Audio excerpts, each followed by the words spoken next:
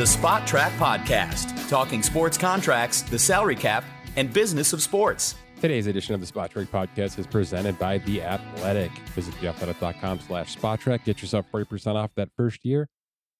Download the app, personalize it, tell them who you like. It's free, it's easy, it's ad-free. Theathletic.com/SpotTrack. My name is Mike Giannetti.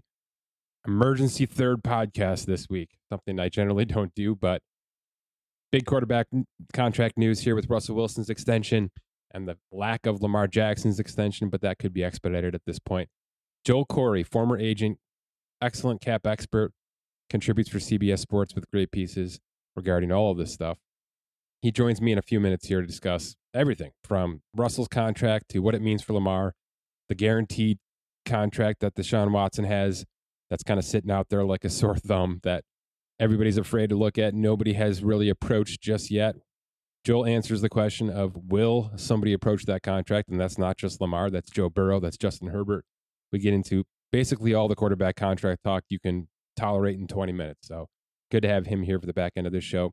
More NFL news to get to here just quickly, though. Kind of breaking news. Derrick Henry. Whenever there's positive running back contract news, I have to get it in. So here it is. He gets an extra $2 million cash. They basically took $2 million from next year, pulled it into this year, restructured the deal so that there's a $9 million signing bonus, saved over $5 million to cap space, which they needed. They were high because they're keeping Ryan Tannehill's highest cap hit in the league at $38.6 million, right where it is. They do not want to touch that one because they fear they're going to have to move on from that contract after this season. They don't have that fear with Derrick Henry. In fact, what this contract restructure says to me is, A, he gets more money, which is important because he's going to be a big, big part of this offense with A.J. Brown gone and a lot of youngsters kind of running the passing game outside of Tannehill. So obviously it's going to be pointing back to Derrick Henry quite a bit here. If he's still Derrick Henry, come week 17, come, any kind of postseason run, now they can rip up next year, make it a lot easier. There's already some dead cap proration built onto this restructure because they added 2 void years. So they can either cut the head off of the chicken and say, well, they're going to take the dead cap hit. Tannehill's gone, Derrick Henry's gone, we're totally rebuilding. Or maybe they can do the, let's flip this quarterback on the fly thing. Maybe that's Kirk Cousins. Maybe that's Aaron Rodgers. I mean, we can speculate, and we will for months, I'm sure. And then they continue to say Derrick Henry is still our focal point, even though he's 28 years old. Now they can convert this into a brand new contract with the last year of the 2023 salary, make that a new signing bonus, go from there. He'll be a little bit high paid for the age, but he's Derrick Henry. And you just don't screw around when you got a guy that can run your offense for, 75% of a season? That's basically what he's been for the past 4 or 5 years. I like this. I've been calling for this on Tennessee radio when I've ever had the chance to go on there. This is a no-brainer for me because while you have question marks in other areas, and there's some defensive question marks as well with Jeffrey Simmons and things like that, this is not a question mark. I mean, this guy, if he wants to be there and you're compensating him properly, he's going to be a workhorse. And until that declines and until that falls off a cliff, which we know it will at this position, just keep doing this. Just keep pushing it down the line, make him happy financially, and build your offensive scheme around it. So that's what we have here. I was calling for this quite a bit ago. I'm glad it finally got done before week 1. It makes sense from a cap perspective as well. And we'll see what happens this time next year with Derrick Henry. But for now, he's a happy man. Titans get an extra $5.2 million of cap space. We'll see if they use that to round out this roster and compete with Indy for that division. But good move, overall win-win situation for both sides. Let's talk some quarterbacks here with Joel Corry. All right, thrilled to be joined by Joel Corry, the former NFL agent, current contributor to CBS Sports. Did a great piece on Lamar Jackson's financial situation, which probably changed today because Russell Wilson locked in another massive quarterback contract extension. Joel, welcome back. And just your overall take on the pulse of quarterback contracts in the NFL right now. Well, if after Russell Wilson, I think Lamar Jackson faces a bigger uphill climb to get a fully guaranteed contract than he did earlier in the week. That's now the last 2 big deals, Kyler Murray and now Russell Wilson, who don't have fully guaranteed contracts. So I would imagine every team is calling the Deshaun Watson deal an outlier, anomaly, aberration. And everyone assumes Lamar Jackson wants fully guaranteed contracts. I'm operating under that premise. So if he's adamant about that, then he's probably going to have to start playing the franchise tag game to get one. Yeah, I agree with that. I've been saying that quite a bit. And by the way, that's not the worst situation in the world. We know that, the injury stuff doesn't scare too many people right now. We've seen plenty of quarterbacks come back and still get paid where they belong.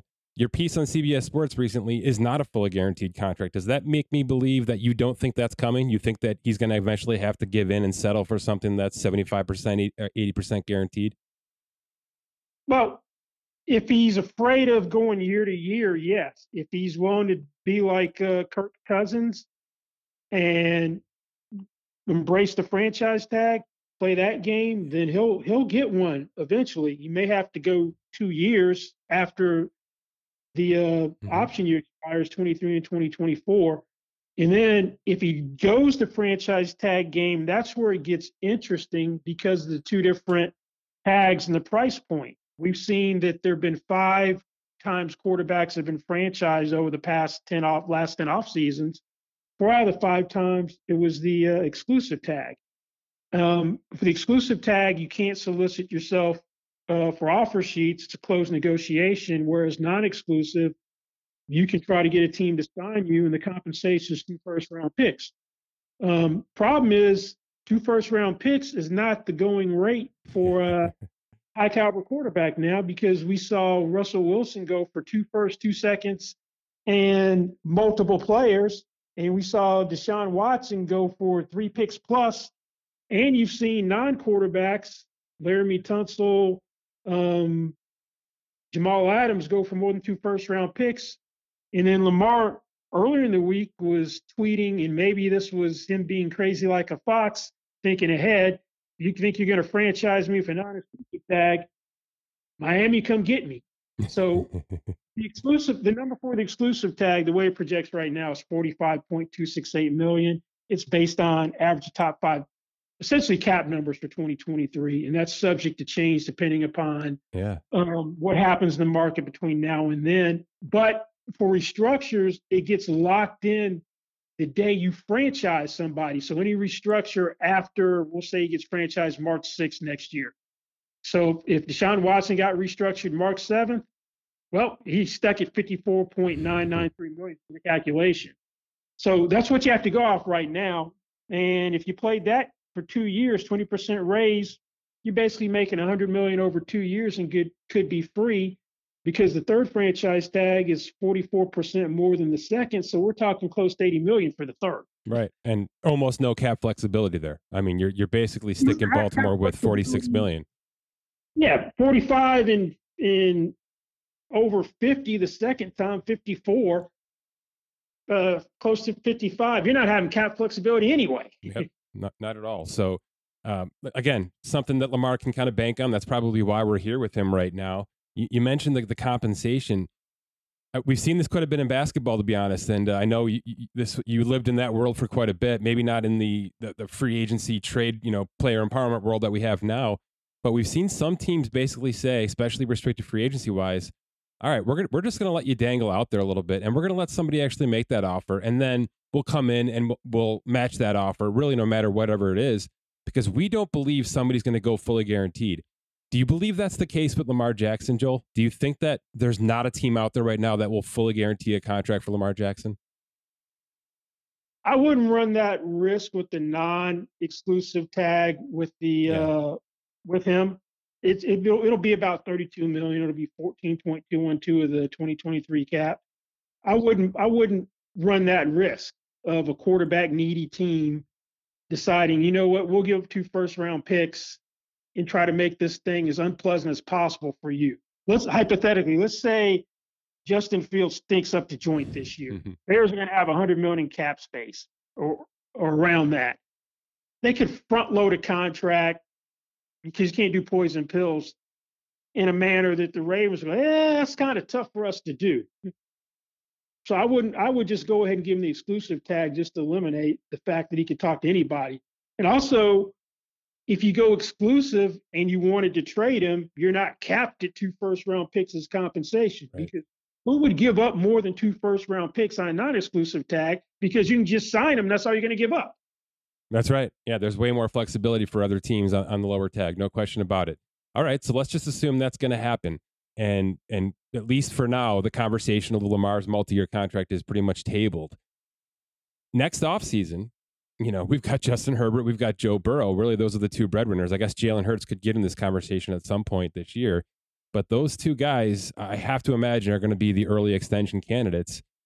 Do either of them have realistic expectations for a fully guaranteed contract? Or do you think that this whole conversation is now dead for the interim? I think it's dead for the time being. One, the archaic funding rule, which is stuck in the CBA until the next decade, because that's how long the CBA runs, is a huge impediment to fully guaranteed contracts. You've got two owners which basically have family-run businesses, so they aren't the most liquid NFL owners. The Browns just sold, the Brown family for the Bengals just sold naming rights to the stadium, presumably for Joe Burrow. The first problem with Cincinnati is they don't even do base salary guarantees for veteran contracts. I know both these guys, the argument would be I had a fully guaranteed contract as a rookie, so I said a fully guaranteed contract as a veteran. But with the Bengals, they're like the Steelers were until T.J. Watt and now Minka Fitzpatrick, no base salary guarantees. So he's got to first get rid of that precedent and then try to get the fully guaranteed contract for, by NFL standards, a cash poor team. And you got another cash poor team by NFL standards with the Chargers and the Spanos family. So I think it's dead. I think the next time you see one would be Lamar going franchise tag. Then in 2025, he's on the open market. And if Kirk Cousins could get one, Kirk, making sure I'm not saying Kurt like Bruce Allen made the mistake. Kirk, as in Captain Kirk, Cousins gets got a fully guaranteed contract, and Lamar's a better player. He should be able to pretty much name his price if he's want to go year to year. I'm with you on that. The Burrow stuff's great. I tried to poke this bear a couple of months ago when I was playing quarterback, czar, and trying to figure out where this thing was headed over the next 6 to 10 months. And I got some serious pushback about how, the Bengals have always treated their quarterback contracts properly, and Andy Dalton and Carson Palmer. And yes, the total value of those contracts were excellent, especially for a player of Dalton's, caliber, which wasn't elite. But you're right. There has not been a precedence of any kind of substance guarantees on any of these contracts. Even if you look at, the DJ Readers, the Trey Hendricksons, you know how this stuff operates. It's very loose. It's basically one and done deals like Green Bay and Pittsburgh do. And they're just going to have to change that approach like the Steelers recently have, correct? I mean, there's no way this can exist in this modern era. Oh, yeah, they got to get out of the dark ages, because that was one of the problems, not only overall value, but guarantees with Jesse Bates. Yeah. And Jesse Bates is, let's say they want to actually keep him, even though Daxton Hill suggests to me that they have a contingency plan and they'll let him walk, 10-story third-round pick in free agency. But let's say, for sake of argument, they want Jesse Bates on a long-term deal. He's represented by David Mulgeta, who just did the Derwin James deal. Yeah. So if you're talking signing bonus and then unsecured roster bonuses in year 2 and year 3, that's going to be a sticking point, even if you were willing to pay him at the top of the safety market. So that's just exponentially a problem if you try to take that approach with Joe Burrow. So you're going to have to at least go the conventional guarantee route with Burrow, where you have the second year and maybe the third year fully guaranteed at signing, or the third year vesting in year 2, that type of approach. So it's a huge stretch to go no guarantees to a fully guaranteed contract. Yeah. Russell Wilson was the guy that could have extended the life of the fully guaranteed contracts. I know he's under contract for 2 years for $51 million, but this is the richest owner in NFL history, Rob Walton of the Walmart family. So you got a guy with an estimated net worth of $60 billion. So funding is not an issue. With all the draft choice and player compensation they gave up to get him, if he wanted to just stick a gun to their head and tell them, you know what, I'm going to go, you need to fully guarantee everything, he probably could have gotten it. I completely agree. In fact, I'm disappointed with the length of this contract, because I was hoping he would kind of follow the Aaron Rodgers model a little bit more, which is give me 3 real years and then we'll talk about it after that, which I think also aligns with, the rookie situation in Denver anyway. I mean, it's going to get too expensive for everybody in 3 years there. just how this system works. It's a 3 to 4 year cycle. So I'm disappointed, at least early on, with the length and the structure of this contract, even though it looks like 3 year cash is strong. But you're right. I mean, it was a new owner. There's a ton of excitement. There's a ton of, we wanted to showcase what we've done here in buying this team. And it's a pretty standard traditional contract, all things said, right? Yeah, the one thing that I'm unclear about is if that's 165 million in total guarantees or 165 million fully guaranteed at signing. If it's 165 fully guaranteed at signing, that is breaking some different ground, because right now, until I hear otherwise, I'm still saying the second most fully guaranteed at signing is Kyler Murray's 103.3 million. So if he could extend it to 165 million fully guaranteed at signing, it's not fully guaranteed contract, but that's something for Lamar Jackson, Justin Herbert, Joe Burrow to work with. If it's basically your conventional, and let's say since his cash is 124 over 3, let's say that's where it is, and that's what's fully guaranteed at signing. Yeah, not the same thing. Still does take us a little bit further down the road, though, which is good. I mean, you're right. This was the one guy.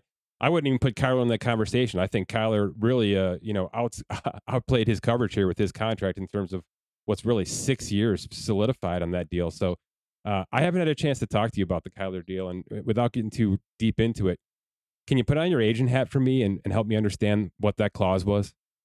Just explain to me what the marketability of having that videotape clause in there was, Joel. To me, I would have told the Cardinals that's a deal breaker. There's no deal if you want this clause, and would try to explain to them this is not good for my player and it's going to make you look bad. Because my whole thing was, why are you doing this deal if you're the Cardinals, if you have to require him to study a certain amount, and it's even a minimal amount? Right. I'd imagine Peyton Manning studied that much in a day, let alone a week. So if you got to put that in there, maybe you should wait a year and do the deal then. I never thought he was a guy who could get a fully guaranteed contract, because the Cardinals are another family-run organization, the Bidwell family. He couldn't even get his signing bonus paid in one lump sum upon execution like Nick Bosa, the second pick, the pick right after him in 2019.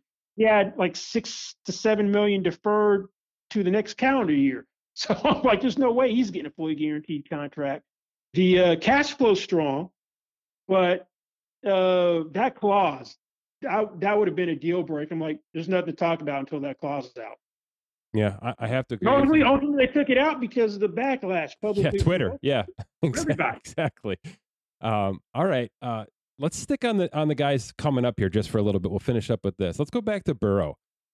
Where I know let's talk to Lamar here, and then we'll transition into those next two guys, because your Lamar piece on CBS Sports, spoilers if you haven't read it yet, you're basically projecting this to be the highest average paid contract, the most fully guaranteed at signing, the most, I should say the second most overall contract guarantees, essentially up there with Kyler in terms of your Lamar breakdown here.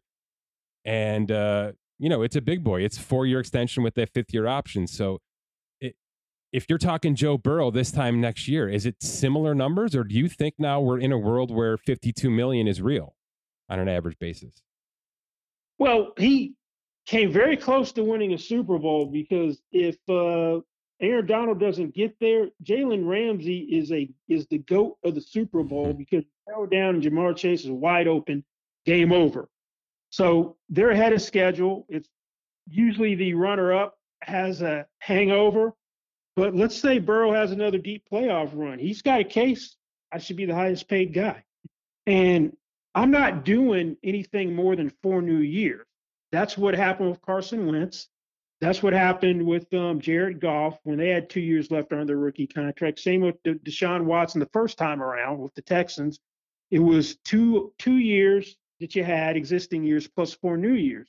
I'm not doing anything more than 4, knowing that the cap is going to start taking off. Yep. The TV money kicks in, and we fully paid back the money that we had to borrow to keep the cap from dropping off of a cliff because of the pandemic. So I don't want to be tied down 5 years like Kyler or 6 new years like Josh Allen. Justin Herbert, they need to get to the playoffs this year after everything they've done to shore up that defense through free agency and trades, they have no excuse not to make the playoffs, even though they play in the toughest division in football, and to do a little damage in the playoffs. So he's been great the first 2 years. He continues that. Both those guys are looking at that number you threw out isn't outlandish. No, I don't think it is either. And by the way, then Lamar comes back into the game. So yeah, actually, if I'm Lamar, what I do is if I get a franchise tag, I'm going as far up to the July 15th deadline for a long-term deal. Yep. I'm waiting to see if either one of those two guys gets done, and that's going to be my floor. It's fascinating. There's just a lot of money being thrown out here, but I agree with you, and it's a point we both kind of beat to the drum on Twitter around the CBA negotiations. The fact that the escrow situation didn't even get touched, let alone resolved, it's a problem for this league because this league is only getting richer and richer every single second we talk about it, and owners are being basically held down and allowed to do as they wish as players basically get non-guarantees built into the back end of their contracts, like we saw at Russell Wilson today. By the way, Russell Wilson, triple bonus structure, Joel. I imagine you don't love that. He's got to get his money. It's not great for the team from the standpoint that eventually you have ballooning cap numbers. Yeah. Joe Flacco had that signing bonus and double option bonus structure, and it worked out well for him from the standpoint that after the third year, his fourth year cap number was so high at the time, they had to give him a new deal. Yep, Matt Stafford too. Back on 3 more years, he ended up getting more cash than that was originally scheduled for those final 3 years. Became the highest paid player again on the extension average. You don't see that structure all that often, although Myles Garrett has one, and the Eagles have done it with Jordan Mailata. But Russell's not the wrong guy, but you do it with the wrong guy, you've got massive proration problems. That's a Green Bay problem. They have that double option bonus structure with Aaron Rodgers.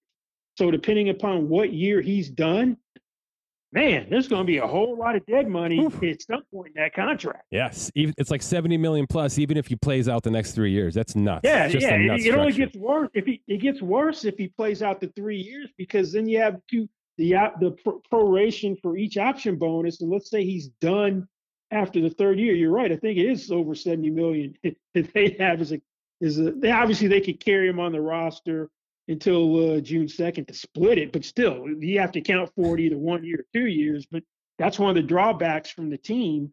If you use that structure, you can have very low or modest cap numbers initially, but eventually you got to pay the piper. Oof. Yeah, our buddy Andrew Brandt is insistent that it's a 1 year deal, that he is out the door from Green Bay after this year, whether that's retirement, whether that's Miami, whether it's whatever it's going to be. But yeah, it's certainly a team discretion to use these bonus structures. And one last thing, because in lieu of these bonus structures, Russell Wilson gets the 7-year total value contract today to account for those 3 bonuses. Is this still the structure we should be using, Joel, or should the void years that were so prevalent inside the pandemic era, should those just become commonplace now? Should teams continue to use those, even though obviously there's dead cap at the end of that game? I noticed something, which I don't know if it's going to be the new trend, that we had teams which had never done the void years, like Pittsburgh. They'd never done them, but the pandemic made them necessity. The Bears did not do anything with dummy voiding years this year. So I suspect the Bears are like, we're out of that business. We're trying to keep a cleaner cap. And as the cap continues to go up and you've got significant cap growth, it shouldn't be necessary to do those. It was done out of extenuating circumstances because of pandemic for some teams. Other teams like the Saints, the Eagles, Cowboys, it's been a matter of course for years because they play the kick the can down the road game more so than anybody else. But I suspect the teams that didn't do them before are going to try to get away from the voiding dummy years. It's great stuff. He's at Corry Joel on Twitter. You can find his work at cbssports.com. Always great articles, always well thought out, understandable, readable number articles. That's really hard to do. You're great at it, Joel. I appreciate your time. Hey, thanks for having me. My thanks to Joel. Always a great discussion. Great Twitter follow as well. Corry Joel on Twitter. Please read his articles. They are excellent. It's very, very hard to do what he does, which is put a lot of information, a lot of numbers into readable, not novel, not novel length articles. And he does this quite a bit with a variety of different things in terms of the salary cap and contract projections and things like that. All that stuff that we do here that we love to promote when people do it the right way. So good to have him. Good to talk quarterbacks. We'll see what happens with Lamar Jackson over the next week. It's exactly it's 10 days until the Ravens opener. So there's some time. Certainly this is going to push the envelope, and maybe it persuades Lamar to say, all right, nobody else is getting this fully guaranteed situation. Maybe I have to pull back just a little bit. Or, as Joel kind of laid out, and I tend to agree with, those franchise tags are juicy. And if he's willing to go year by year, he's going to be just fine financially, and he's going to put Baltimore on a real platform with those high cap hits. So we'll see where that gets to. My thanks to Joel. My thanks to The Athletic. Visit theathletic.com/SpotTrack. Get yourself 40% off that first year subscription. For Scott Allen, my name is Mike Giannetti. Thanks for listening to this edition of the Spot Track Podcast.